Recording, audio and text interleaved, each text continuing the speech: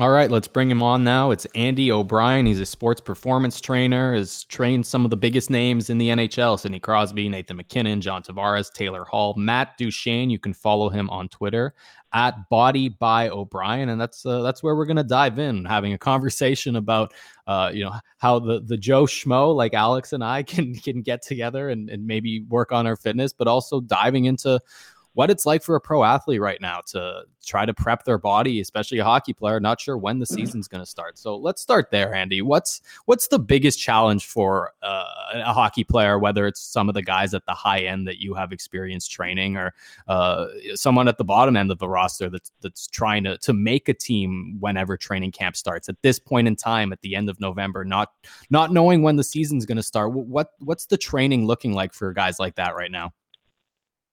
Well, I think the training varies a little bit from player to player depending on what they have access to. Some, as you know, players are spread out into all kinds of different places in North America where the restrictions vary. So for some, they have access to full-on training facilities with fewer restrictions, and then for others, they're completely restricted and they're having to adapt as things change. As the COVID cases increase, they're having to update their training plans and try to make little modifications as they go. And as you mentioned, I think the biggest challenge for players, particularly NHL players, is that they don't necessarily know if the season's going to start early January, February, March. And I think both mentally and physically, there are certain things that you have to do to prepare as you get closer to the season. The intensity of things change. The number of times you want to be on the ice is different. The style of your training is different.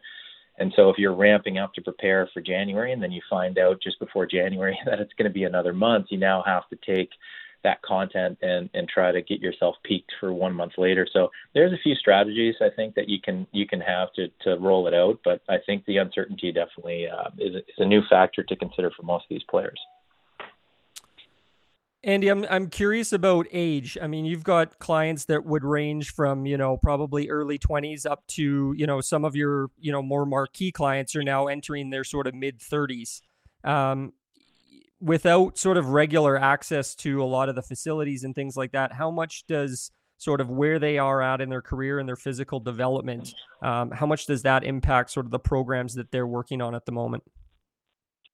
It's kind of a big deal. I think one of the things that's interesting about hockey, especially from an injury prevention standpoint, is that you want to try to stress the body in a way that's consistent with the type of stress that they're going to have in the season. And obviously there are certain types of physical stress that you get on the ice that you just can't duplicate off the ice. So as you're an older player and you're caring for your body, and there's different things that you're dealing with. Maybe it's a current injury that you have, it's a past injury you have had several years ago that you've developed a good way of managing. If you're not giving it some kind of consistent stress on the ice, it starts to create problems. And so you don't really want to spend a ton of time off the ice as you get a little bit older. Certainly you wouldn't want to spend months at a time. So when facilities shut down and you're forced to have to spend time off the ice, it can be really challenging. And I think that's the types of things that you're working on is huge. So, obviously for young players, they're still working on fundamentals of strength development, maybe a little bit more than an older player who's fully filled out and has reached sort of their physical maturity, where they're working a little bit more on maybe mobility, maybe some movement factors. And so the type of facilities that you have at home are just simply different than what you have at a gym, or for an athlete who maybe is trying to maintain their speed as they get a little bit older and trying to keep up with some of the younger, faster players of the game. It's really difficult to manage speed training in the confines of your living room. So I think the type of facility access is huge, both on and off the ice. I guess the flip side there is that there is the opportunity to get creative to a certain degree. I know obviously with the high-end hockey players, the high-end athletes, there has to be a certain level of precision versus what an average person is going to go to from a training perspective. But over the last few months, as some of these challenges have come up, what have you seen from a creative perspective of what either some of your clients or other things that you've seen out there in the sports training world has stood out to you as a kind of a neat creative idea for people to stay in shape? Well, the biggest thing has been just the acceptance of digital training solutions. So obviously there were periods of time where it was just impossible to work with somebody in person. And obviously there's a lot of value for an athlete to have somebody looking over their technique and teaching them different things, and then also reading what they see when they're watching the athletes training, and then using that information to help make little tweaks and modifications to get them dialed in. And so without that, I think you're starting to see people using things like Zoom and exchanging video and breaking down things with online software programs. So I definitely see that big shift both on the sports side and just in the general fitness side. And you're seeing a lot of companies just coming up with great ways of allowing people to interact from a distance. So that's the first thing. And the second thing is just a lot of creativity from exercises. I've seen people using various things around the house, jugs of water and various types of furniture, lifts, and all kinds of different things that people come up with. So I love it. I think it represents just this idea of when you're faced with adversity, you just have to find a way. You have to come up with solutions, and you gotta put all your energy into solving those problems rather than focusing on them. And that's really what makes a great athlete. As a student of sort of sports training, Andy, I'm sure you can really appreciate that. And that would sort of go back to, when you began this whole journey about the creativity and pushing boundaries. So I'm sure that's been sort of a challenge you've taken head on. I'm curious, as the sort of discussion goes on with the NHL and the NHLPA about a return to play, one of the things that has been talked about is, how it will likely be a compressed schedule to some degree. And I know in previous conversations, as much as, training and eating right is important, recovery is also as important. And I'm curious to know what you learned from some of your clients through the experience in the bubble, where they were playing probably games at a faster rate than they typically would.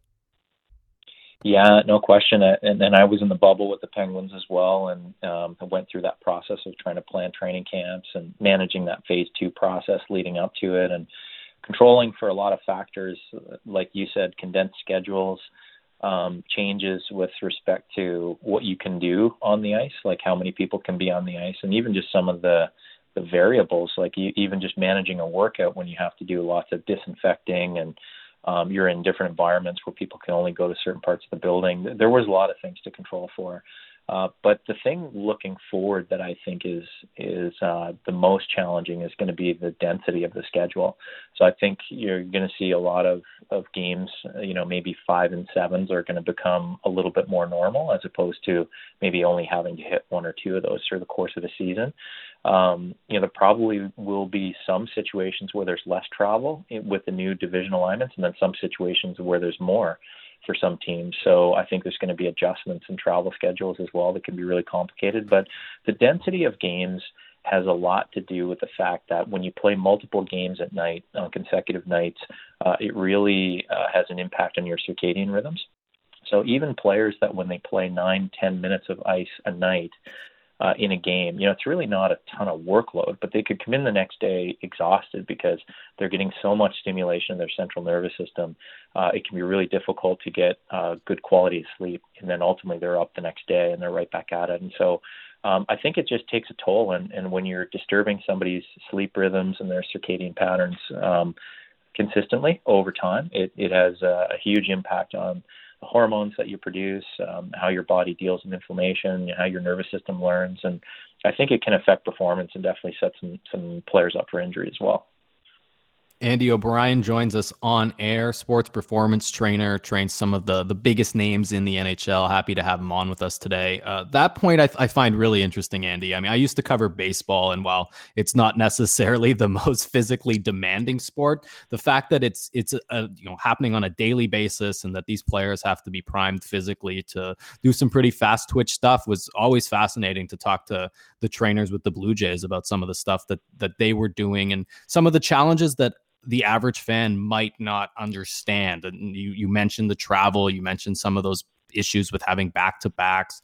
What's the thing that you think of, especially, I guess, kind of in the last 5 or 6 years that you've encountered that the average fan might not understand why it has such a physical impact on an athlete, why it might have such an impact on performance. But in your findings, in the work that you do with these players, you've consistently found that there's an aspect of either, the schedule or the environment that they're in, or just the general life in general that has consistently come up in some of the work that you've done that has proved to be a bit of a challenge.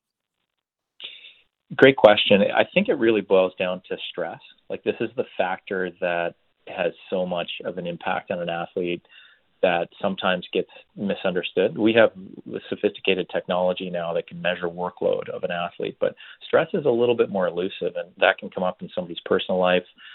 It can come up if somebody didn't play a good game, or if they're in a scoring drought, or whatever that might look like. But I think the best way to explain it is that if you have somebody who's let's say a really busy executive at a company, and he or she seems to be burning the candle at both ends, and they're under a lot of pressure and in a lot of stress. I think we all know somebody in our life that might fit that category, and maybe from a lifestyle standpoint, their nutrition isn't the best, or their sleep isn't, or they're drinking a lot of coffee trying to maintain the energy they need for their jobs. Sometimes the best thing for that person is exercise. So exercise can help to counterbalance that stress, and it can help to get the body to release endorphins, and it can reset the hormonal system and the neurologic system to help the body sleep and to change things like blood flow and create detoxification. And so what's really interesting is that sometimes as an athlete, games actually don't represent that much exercise. A player that's playing 25 minutes, sure, or a defenseman's playing 30 minutes, sure, but there are some players that have to be totally stimulated, and they're playing, they have a 45-second shift every 5 minutes. And so that actually takes a significant toll on an athlete. So one of the things that I think many teams try to do now is they actually try to supplement exercise on top of that arousal and that stimulation of their nervous system to try and create blood flow and getting them sweating a little bit more and get them to actually contract their muscles to match some of that neurologic stress that they're getting, which is counterintuitive. Sometimes when you're playing a lot of games, you're playing 3 games in 3 nights or 5 games in 7 nights. The last thing you think you need is exercise. You think you need rest. But I think, our bodies are naturally designed to be winding down at night. And when we wind them up and we stimulate them, it starts to impact the quality of your sleep, the quantity of your sleep, and then all these other sorts of immune and hormonal responses that over time start to create problems for the athletes. All right, enough with the high performance athletes, Andy. I'm wondering if you can speak to a little bit as we all find sort of restrictions in place. I know you're out in the Maritimes at the moment. What are things that, if whether it's a mom who's usually doing sort of a spin class in the morning, or, whether it's a teenager who's getting a little bit of a workout in, what are the types of things that we can be doing right now during the pandemic when we don't have access to, whether it's playing men's league hockey, whether it's going to our gyms, what are the things that you might recommend to help with, physical health, but also mental health at the moment? Well, I think there's two ways to approach it, 2 things that I would really emphasize. One is routine. So routine is really critical, and there's some research that tells us that routine is really critical to physical health and physical adaptation, but it's also really critical to mental health. And I think when you think of routine, there's a few things that come into that. One is your sleep-wake times. So trying to wake up at the same time and go to bed at the same time each night can be really beneficial. Exercising at the same time. So if you do exercise, try not to vary that from day to day. Try to do that at the exact same time. And then also the timing of your meals is going to affect your circadian rhythms as well, and that routine benefit to your system. So even eating at the same time and having planned out meals. And routine is something that we all had going on pre-COVID when most people are at their jobs. That tends to follow a certain schedule, and we just end up eating and exercising at the same time, sleeping at the same time. And for many people, they lost that when they started working at home. So if your sleep-wake time starts to get off a little bit, or you're eating at different times each day, it may just subtly kind of seep in and start to affect that routine. So that's something to be focused on. The second thing is the type of exercise that you're doing at home.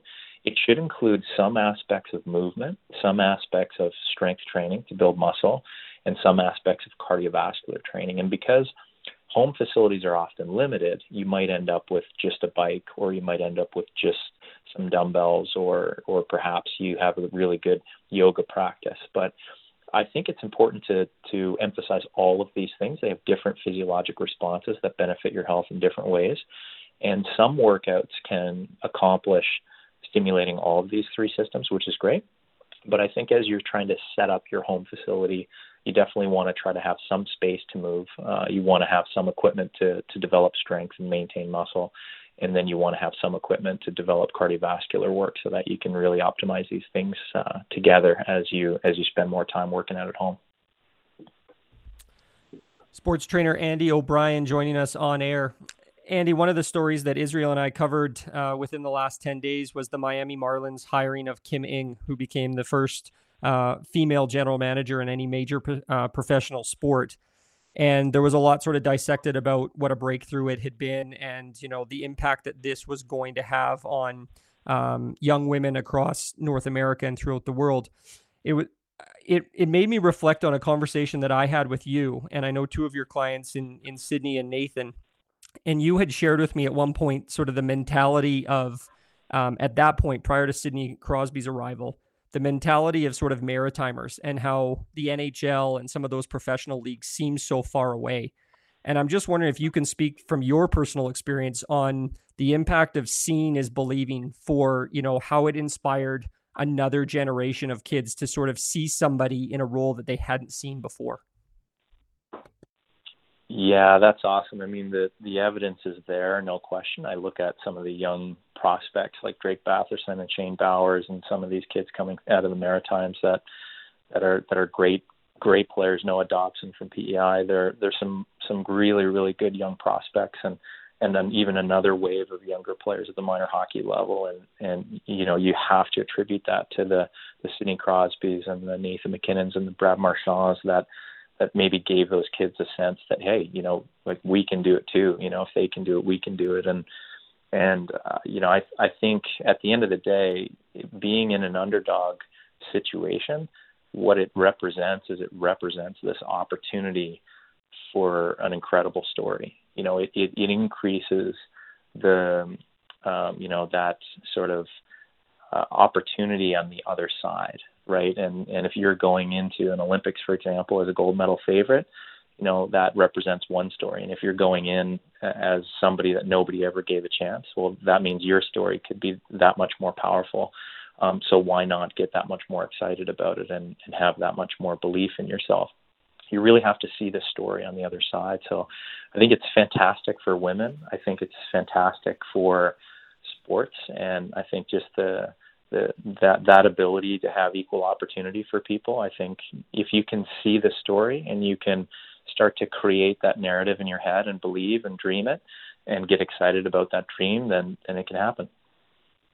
Hey, Andy, we really appreciate the insight. Also, thank you for some of those tips and the advice. I know that I will be trying to put some of those in practice as well. We don't know when the NHL is coming back. It could be in about a month. It could be a little bit longer, but you know, we're sure that the guys are getting ready, even if the challenges that are coming up in the next couple of weeks make it a little bit different than normal. So thanks a lot for taking the time to speak with us today. We really appreciate it.